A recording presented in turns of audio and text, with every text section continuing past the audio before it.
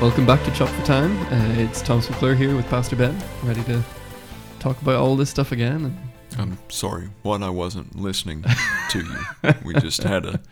I just made one of the greatest statements in the history of mankind, and you were off in I was just reading Wonderland. You weren't reading the Bible. Come on. Missing my insightful Monday morning ramblings. It's fine. It's fine. My feelings aren't hurt at all. Well, but I'm fine. How are you? I'm good, fine. Yeah. Okay. Yeah, no, things are good. Did you have a good weekend? I did. It was good Saturday. My daughter was in, and she's going to be in far more frequently. She's just got a very handful of classes, this being her last semester, and the majority of them are online. So she's back home working and just spending a lot more time at the house. So that makes old cool. Dad happy. Yeah. I went to college 45 minutes from my parents' house, and I never went home, not even on weekends. So the fact that she's driving 5 hours each way. Yeah, well, it hasn't always been this way, so I'm going to take it while we can get it. Absolutely. How about your weekend? It was good. I was trying to think of anything that actually happened. Saturday I did literally nothing, and it was great. It's a good day. It was great. It was needed.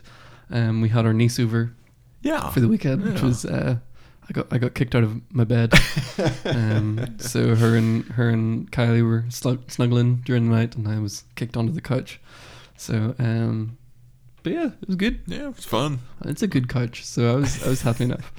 But yeah, that probably concerns some people if I just sort of, with no context, I'm like, yeah, I slept on the couch. Slept on the couch. Yeah. Listen, for all, if it's a male of the species that listens to that, he's just going to go, yeah, okay, right. Been there. Yeah.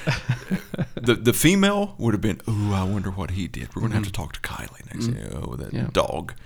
Right. Men are terrible, which is not totally inaccurate. Yeah, that's fair. Anyhow, let's talk about Sunday here. Yeah, Sunday was good. I really enjoyed Sunday. It was the amount of heads that were turning whenever looking at the fact that on the stage there was a giant piece of wood. Yes. Just sitting there the whole time. Just there. It sort of gave people a little bit of like, yeah, what's going on this week? And if you've not listened to the sermon, or you didn't watch, or you weren't here, then we're not going to explain that to you. We're going to make you go back now that we've piqued your curiosity. I'm trying to think if we could see it in the camera angles. Yes, you could? Especially you could see a little bit of it from the main camera, the center camera, but the one that is stage right, which would be Sanctuary left, where it's got a little bit of a wider shot. Yeah, you can definitely see it there. If you're watching it, you get to see some of it there. Yeah. But yeah, we continued through Ephesians. Mm-hmm. We're just over halfway through the first chapter. Averaging 3.5 verses a week. It's good. I like it. So this week we were looking at, I almost said First Ephesians. It was almost First like Ephesians, First Revelation, Ephesians 1, verse 11 through 14. Yes. Which, we may as well read it, should we? Sure. So I've got the ESV version here. It says, "In him we have obtained an inheritance, having been predestined according to the purpose of him who works all things according to the counsel of his will, so that we who were the first to hope in Christ might be to the praise of his glory." Words are hard, man. Words are hard. It's Monday morning. Verse 13, "In him you also, when you heard the word of truth, the gospel of your salvation, and believed in him, were sealed with the promised Holy Spirit, who is the guarantee of our inheritance until we acquire possession of it, to the praise of his glory." Cool. I just noticed "to the praise of his glory" is used twice there. Twice. Yeah. Cool. Must be a theme. Mm. Yeah. So, we could just run through verse by verse sort of things that sort of stand out, or specific sort of areas. One of the main things you focused on a lot at the start was the word inheritance. Yes. And the sort of multiple understandings and views of what that looks like. Yeah. It's a really difficult word to translate in the Greek. We have, English is a very simplistic language, overly simplistic in a lot of different ways. And you and I kind of talked about that last week when we talked about love. Right. So it's a very difficult word to translate into the English, and it's a little, I don't know if ambiguous is the right term in the Greek, but it could mean one of two different things, the way that it was worded. It could mean, the way that the ESV has translated it here, that we have obtained an inheritance, or it could be that we are an inheritance. And I think that either way, the struggle with that is that both of those concepts are biblical. And we took a few moments to look at that. I personally adhere to the belief, and this is just me personally, not claiming that it's 100% accurate. I believe as Paul was writing and leading into this first time he mentions inheritance, he's talking about us being an inheritance to God, his people being an inheritance to him, because then it goes on to talk about having been, his people having been predestined according to the purpose of him. So, and then we go on a little bit later in verse 14, kind of winds it down, talking about our inheritance, which is when he's talking about the Holy Spirit. Right. And we kind of looked a little bit back in Deuteronomy, both in Deuteronomy 4:20 and in 32:9. It states about us being God's inheritance, or us being his portion. And then we can look into 1 Peter. We can look into Colossians chapter, I believe it's 3. Let me see. Colossians 1:12. That's talking about us receiving an inheritance from the Lord. Right. I don't think it's something that would be worth our time getting hung up on, and really starting to split hairs, because I don't want to say it doesn't matter, because it does matter. But this is not one of those salvific, essential type things. And both are biblical. Yes. Like whether it's the inheritance that we receive from God, that is biblical. I mean, we see that in Romans 8 when we're made heirs with Christ, or if we are God's portion, we're in his inheritance, as you were saying from Deuteronomy. It's not like one is right and one is wrong. It's that they're both correct. Neither both one biblical. of them is heresy. Right. And one thing actually I found in the NLT, it was one of the only ones, it literally just has the translation in a footnote, or we've become God's inheritance. And just sort of making us aware that that's a potential translation, which is interesting for the NLT to sort of go a bit deeper, because that's one of the more dynamic translations of the sure. phrase for phrase. And I just love how we see so much in Paul's writings here that we can go back and look at the nation of Israel and their release from captivity in Egypt, the Egyptian bondage, and how much Paul is reflecting back on that and how it would have been presented to the church. And we'll see kind of why that is here in just a moment when he's talking about targets of who he's writing to here, or targets of this inheritance. But talking about, in Deuteronomy 32 especially, land had been parceled out in the promised land to the people of Israel. Right. They hadn't possessed it yet. Right. But there was already promises of parceling out the land.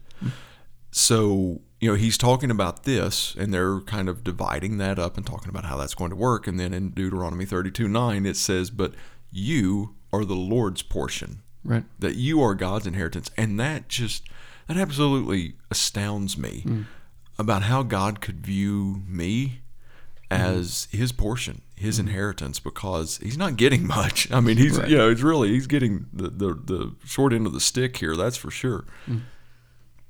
Yeah, so took a sip of coffee there at the wrong time. Listen, it's never a bad time, never a wrong time to take a drink of coffee.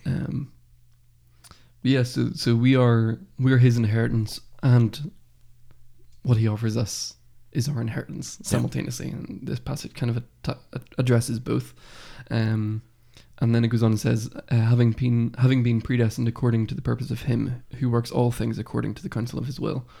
Kind of, jumping back to that, verses 3-5 that we did a couple of weeks ago, which I think, we have a much more well-rounded, hopefully positive understanding of that word predestined, which usually is like, it's like the new moist. You know what I mean? Like it's a word. And if we look at that, I'm one. I think that both of us believe that each verse, not just passages of verses, but each verse, you can identify a centralized theme in that verse. So if we're going in with that understanding, and we read that again, and we see verse 11. What's going to be the theme of that verse? In him we have obtained an inheritance, having been predestined according to the purpose of him who works all things according to the counsel of his will. What would be the theme in that? As in overall? Yeah, in that one verse. What's the theme? Him. Yeah, him. Yeah. It's him. It's Yeah. all about him. It's the inheritance that either he's receiving or that he's giving. The target really doesn't make that much of a difference when we're talking about the theme, because both of them come from him. Mm-hmm. Then he talks about the according to his purpose, Right. his time, his working, and his will. Yeah, I think that's one thing in this, the word, you mentioned this yesterday just with talking about worship. Mm-hmm. The importance of looking at pronouns. Yeah. And I think that's true in when we're looking at passages as well, because when I'm reading this, I'm seeing the word him 3 times and the word we once. Yeah. And then we will get, by our nature, we get hung up on that word of predestined. Is there anything in that verse that's making predestination a theme? Not at all. No. Yeah. It's him. Yeah. No, I think, that's a cool way of looking at that as well. So I always forget to look at, and just sometimes even just counting the amount of times that something is mentioned, even just, again, him being focused in on 3 times throughout maybe 15 words. Mm-hmm. Clearly it comes back to everything that we've been talking about in him, and we'll see that in later verses as well. The importance of the fact that it's always Christ, Father, Spirit centered. Yeah. Verse 12, obviously, so that we who were the first to hope in Christ might be to the praise of his glory. Mm-hmm. So obviously, I say obviously, I think we can probably deduce from this pretty simply that so that we who were the first to hope in Christ, my mind immediately goes to, is he referring to Jews at this point? Yeah. Rather than the, that's Jews and exactly, Gentiles. yeah, that's exactly what he's doing, because we'll see there's another pronoun shift, that even though the centralized theme is still God, his target pronoun will change here in just a moment. But that's exactly what he's talking about. He's saying we, which includes himself. Paul was a Jew. He would be what we would consider a Messianic Jew, a person who had a Jewish background of faith and belief that accepts Jesus Christ as their Messiah. Right. And he's saying we. We're the first, because it says that Jesus came first for the Jew, and then for the Gentile. Yeah. Jumping back to that Deuteronomy stuff again. Exactly. The Israelites being his portion. Right. That's where it all began. And they were his portion. They were chosen by him to be a blessing to all other nations. It wasn't to exclude all other nations. It was to be a blessing unto all other nations. So Paul's making this distinction here, that we were the first to hope. And then he kind of switches that up, because I said yesterday that we all deal with pride on varying levels. Right. And I think we're seeing that. I think that we can see Paul recognizing that in this writing, and he makes a switch here in just a moment.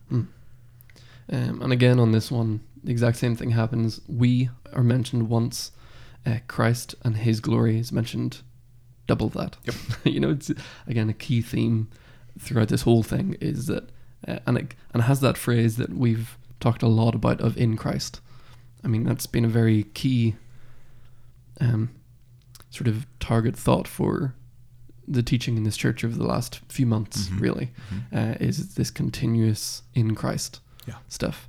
And you actually, we might need to get to this later, but you had a prop with you. Did that come into play from a later verse, or is that with this in Christ? It's the overall in Christ. Right. It's when we get towards the end of these verses, Okay. especially Spoiler alert the then, last sorry. one. Yeah, the last one in particular. So yeah, it's just this key theme that keeps shining through. Is this in Christ and for his glory as well. Yeah. To the praise of his glory. To the praise of his glory.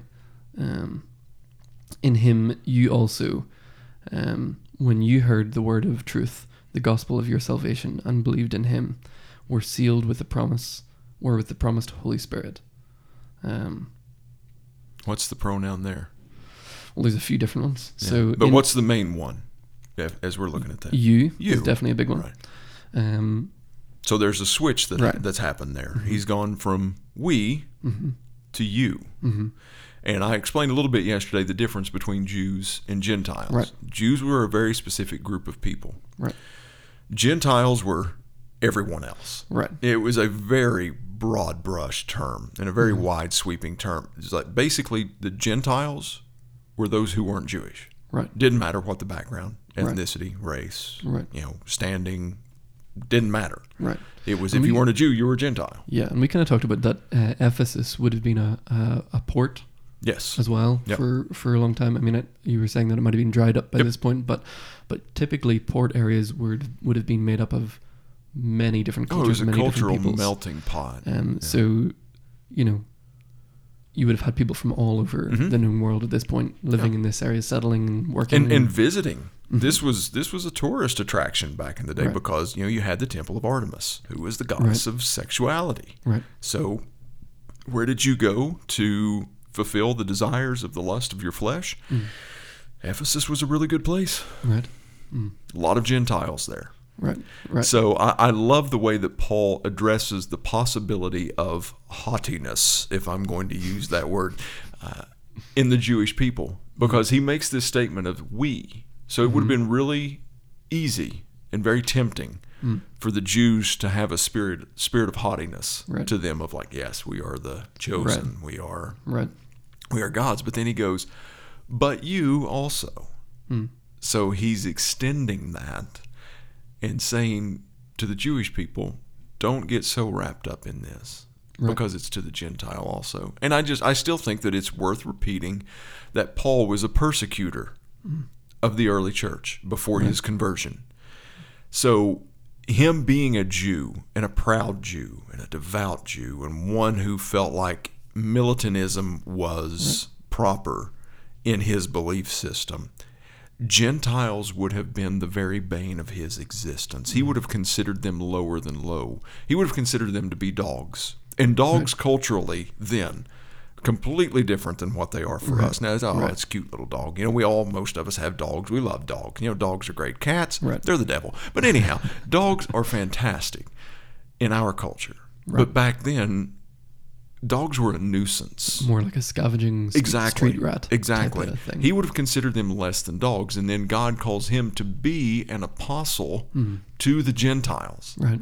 You talk about a hit to your pride now. Yeah, absolutely. I think I think you touched on this a little bit as well. Yesterday about just we all have bigotries. We all have, we all look down on other tribes. And we talked about this last night at youth as well. We were talking about demons, which is a really fun topic. But a big portion of what we talked about was what is our enemy's goal? And the answer was pretty much to destroy the world, to force us to, or to do everything that they could to make us worship other things and to cause division. And I heard someone preaching on this say that their ultimate goal is to make you think that my tribe is greater than your tribe, and then fill in the blank with whatever your tribe might look like. So, and I think, Paul is talking to Jews and Gentiles. So, he does have that thing of the Jews potentially getting that kind of puffed up mentality. And I think in the States, we kind of have that exact same thing, because there's a lot of talk about God's country. There's a lot of thought around that America is the sort of the Christian leader of the world, and we do get this puffed up kind of attitude towards other nations in this area. We look at legislation in other countries and think, oh, well, that's not very Christian. I mean, you kind of get some people articulating it that way, but to me, culturally, if we're to sort of translate that for us today, my mind goes to like this passage is 100% for Americans, but it's equally for those in Iraq and Palestine and Israel and Turkey, or anywhere, especially in the areas that we think, oh well, that God-forsaken land. It's like, well, it doesn't matter. Well, and the fact is the love of country is not wrong. Being proud of where you live is not wrong. Having a sense of pride for your country is not wrong. But when that begins to supersede Jesus and his teachings, or if it begins to absorb Jesus and his teachings, then we're lessening the message of Christ. Right. And that's just his message and his gospel and his life supersedes everything. Right. Everything. Right. So let's just, that includes nationalism, that includes secularism, that includes any type of political fervor, that includes any type of philosophy, any type of idealism. If anything, if we attempt to put Jesus into something else instead of putting something else into Jesus, then we've got it all backwards. Right.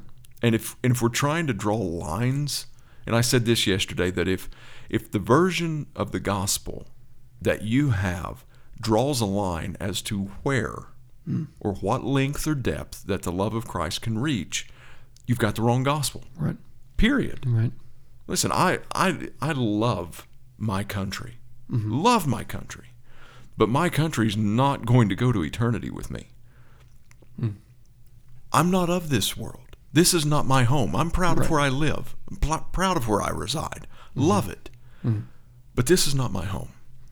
Right. It's not my home. And I think you made a really good challenge yesterday of just pointing out, like, it doesn't matter your background, your understanding, your philosophy, or anything like that. This opportunity to be in Christ it's for all. And as soon as you remove people from that for all, you're doing the gospel a huge injustice. Yeah, you're cheapening the death of Jesus Christ is what you're doing. Right, absolutely. And I think we say that all the time, but then there's always that one or two, people groups or attitudes or belief systems that we're kind of like, oh, well, they can't.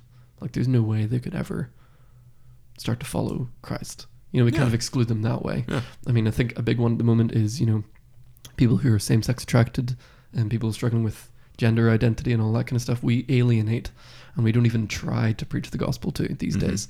And I'm not, by no means am I saying that we should compromise our theology or our morals or what we believe about certain things, but we almost just exclude people from hearing the gospel based on the struggles that they have in life or that they've had. Yeah, absolutely. If they've got a extremely jaded past, right, regardless of what the situation, we will look at them and we will try to determine whether they are worthy of redemption of the blood of Christ. That happened for thousands of years. It's called the Old Testament. Right. That didn't work out very well. Right. That's why Jesus needed to come. Right. So when we're left to our own devices and our own thoughts, it doesn't work out well in the end. And that's just 1 Corinthians chapter 5. Towards the end, I think it's verses 11 and 12 maybe, Paul begins to talk about sexual immorality is the big point of these passages. He makes the statement to conclude that chapter that what business do we have in judging those outside of the church? He said, expel the unrighteous person from among you.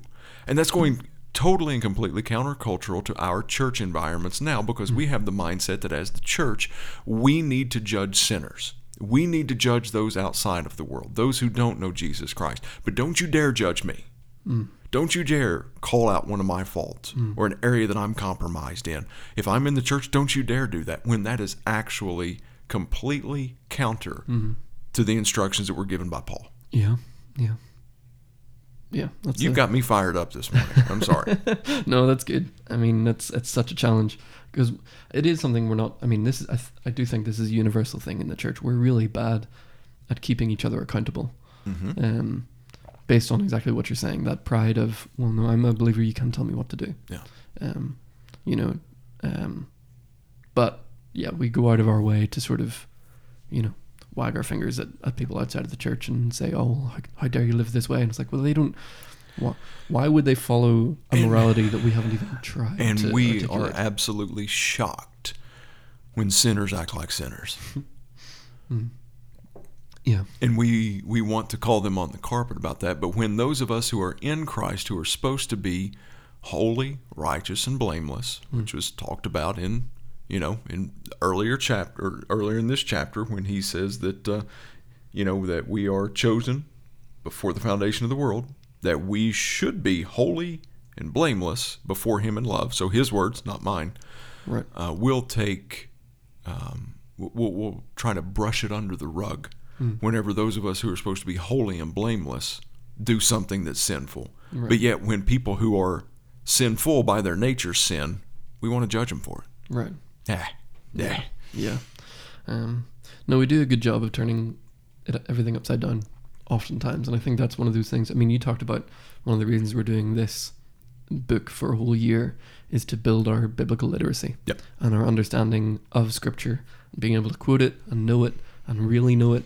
And I think that's something that hopefully we can get better at, of actually knowing what the Word says, what it means, and then we can form our actions and our thoughts and our ministry sort of around that, as opposed to, well, I think this is right. Mm-hmm. I think this is what God would want. Yeah. You know, because typically when you say that, there's a very strong possibility that you're wrong. You know. Yep. So I think, so that was verse 13. Part of it anyway. So that was the... We were talking about pronouns. Right, That's how we got here. Okay, so the gospel of your salvation and believed in him, we were sealed with the promised Holy Spirit. This is something you spent a little bit of time on yesterday. Yeah. The sealing. Mm-hmm. Not the sealing above you, but being sealed. Right. And what that kind of looks like. It's just an indication of ownership in that culture. Right. Like I said, they would do it with letters. They would have a signet ring. The hot wax, that would be your seal to show the authorization. They would do it with livestock to brand them, so to speak, to put a seal on them to indicate ownership. And unfortunately, as I said, they did that with their slaves, the human beings that unfortunately were enslaved. They would do that to them as well to show a mark of ownership. And we still do something like that today. It's just a much looser form. Do you know what it is? Passport? No, what our seal is. It's on your passport, though. Oh, okay. Your signature. Right, yeah. That's our seal. It's a very weakened, diluted form of it, but that's our seal. Mm-hmm. This is just Paul talking about that the seal that indicates that you're God. Not that you are God, but that you're God's. I need to put the proper tone and inflection and proper grammar behind that. Is the Holy Spirit. But here's the challenge of that. The seal that they would have been used to culturally, and still the one that we're used to now, because our signature is external. God's seal in our lives, the Holy Spirit, is internal. So, we've got to allow the internal to live through us and be visible externally. It's called fruit of the Spirit. Right. But many of us struggle with that. Right. I think some of us like to think that we have the seal by putting a fish on the trunk of our car. Do you know what I mean? Like, wait a minute. Wait, are you saying that's not? Well, but we just sort of, I mean, we do aim to have that external, superficial thing of like, well, I'm a Christian because there's a cross on my car, or I'm a Christian because I have a tattoo that says Jesus in Hebrew, or maybe, which is a weird. It may thing say because it may say Jesus in Hebrew. It may not. Who would ever know? Yeah. But we. If there's no internal sealing of the Holy Spirit, then you've got something wrong. If everything is superficial and everything is external and everything is just talk, that's where we get, when Jesus says, not everyone who says, Lord, Lord, will follow me into heaven. It requires that internal sealing of the Holy Spirit. And that kind of led us into the last verse, which I think you covered really well, of just...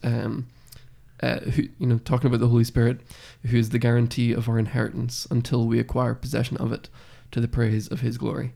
I actually have a footnote under guarantee that says, or down payment, which kind of leads into your analogy that you put out yesterday. Yeah, I used a down payment of for a mortgage on a house, that it actually counts toward what it is that's been promised. It's, some people liken it to an engagement ring, and that's just, to me, that's just not even close to accurate. Right. Just because once the wedding happened, the engagement ring really means nothing other than sentiment. It's not doing anything towards the union.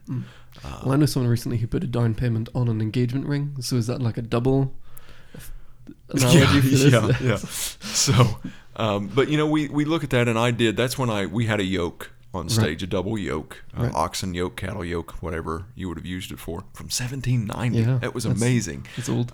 But, talking about being yoked together with Christ, and his yoke is easy and his burden is light, and co-laboring with him. And I said that we have to make sure that all of this passage is run through the lens of in Christ, especially this last part of the, what am I looking at here? The guarantee of our inheritance. And I asked the question, I said, so some of you may be wondering, am I talking about eternal assurance? And I said, that's exactly what I'm talking about. And I said, my belief on eternal security is that I am eternally secure as long as I'm in Christ. I'm eternally secure in Christ. Period. Right. Yeah. I don't, we get hung up on that about what we can't do, what shouldn't happen in our lives. The fact of the matter is, if we're in Christ, we're secure. Right. Because it's nothing about what we've done. It's now on the basis of what he did. But if we're not in Christ, that's when it becomes our works, and our works are as filthy rags.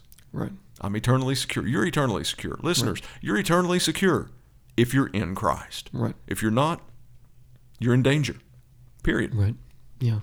One thing, I mean, it's kind of a separate passage, but I think connects, especially with the double yoke thing. I think, I mean, a lot of times I wrestle with that thought. Okay, my yoke is light, my yoke is easy and my burden is light. Then why is life so difficult? I think there's a lot of people might hear that, Jesus saying that his yoke is easy and his burden is light.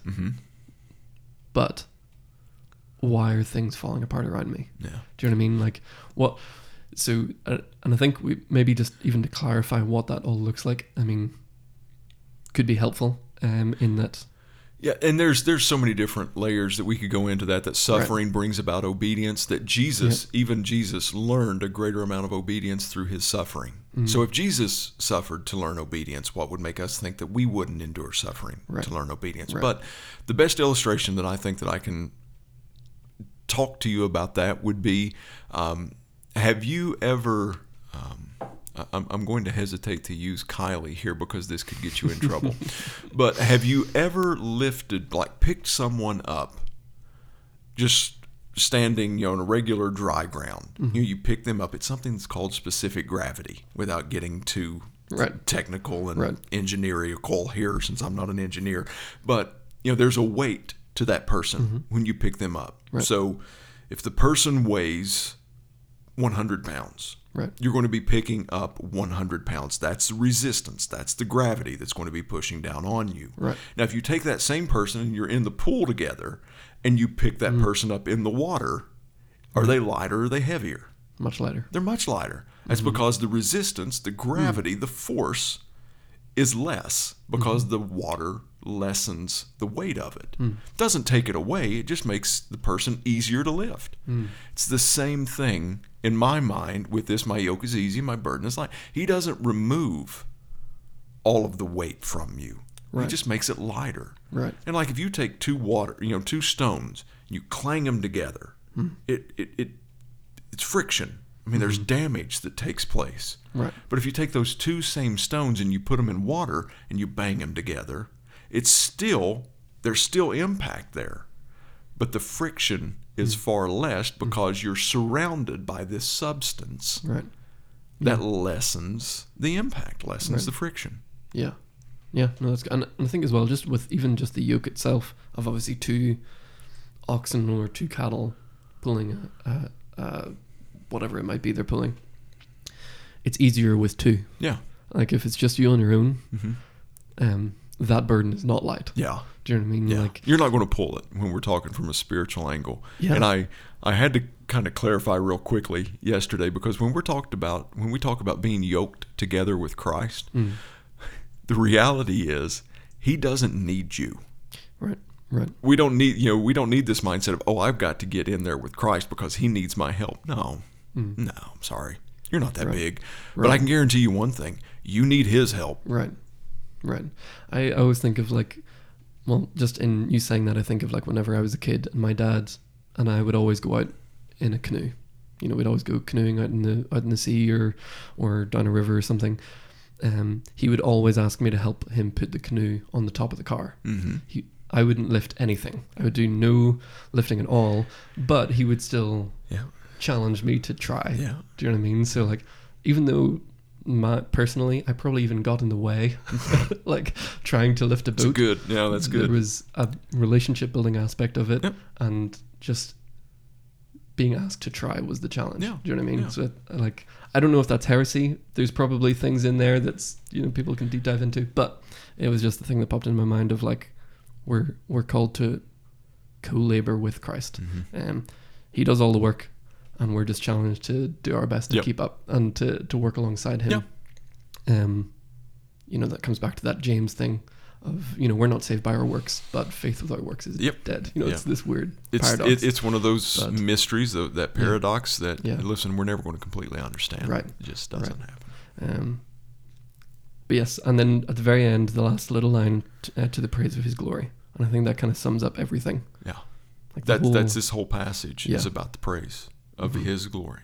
Right. That's it. That's cool. Well, were there any other little areas that you wanted to dive into real quick, or? No, I think we're good. We've talked for almost 37 minutes now. Oh dear. So goodness. Well, you've gotten me on several rants this morning. That's good. Well, if you're still here, next week 15 through 23 is the passages that we're going. We're longer this time. Yeah, picking up steam. Crazy. Cool. Well, hopefully we'll hear from you next week, and hope you have a great week. Yep. Talk to you soon. See you guys.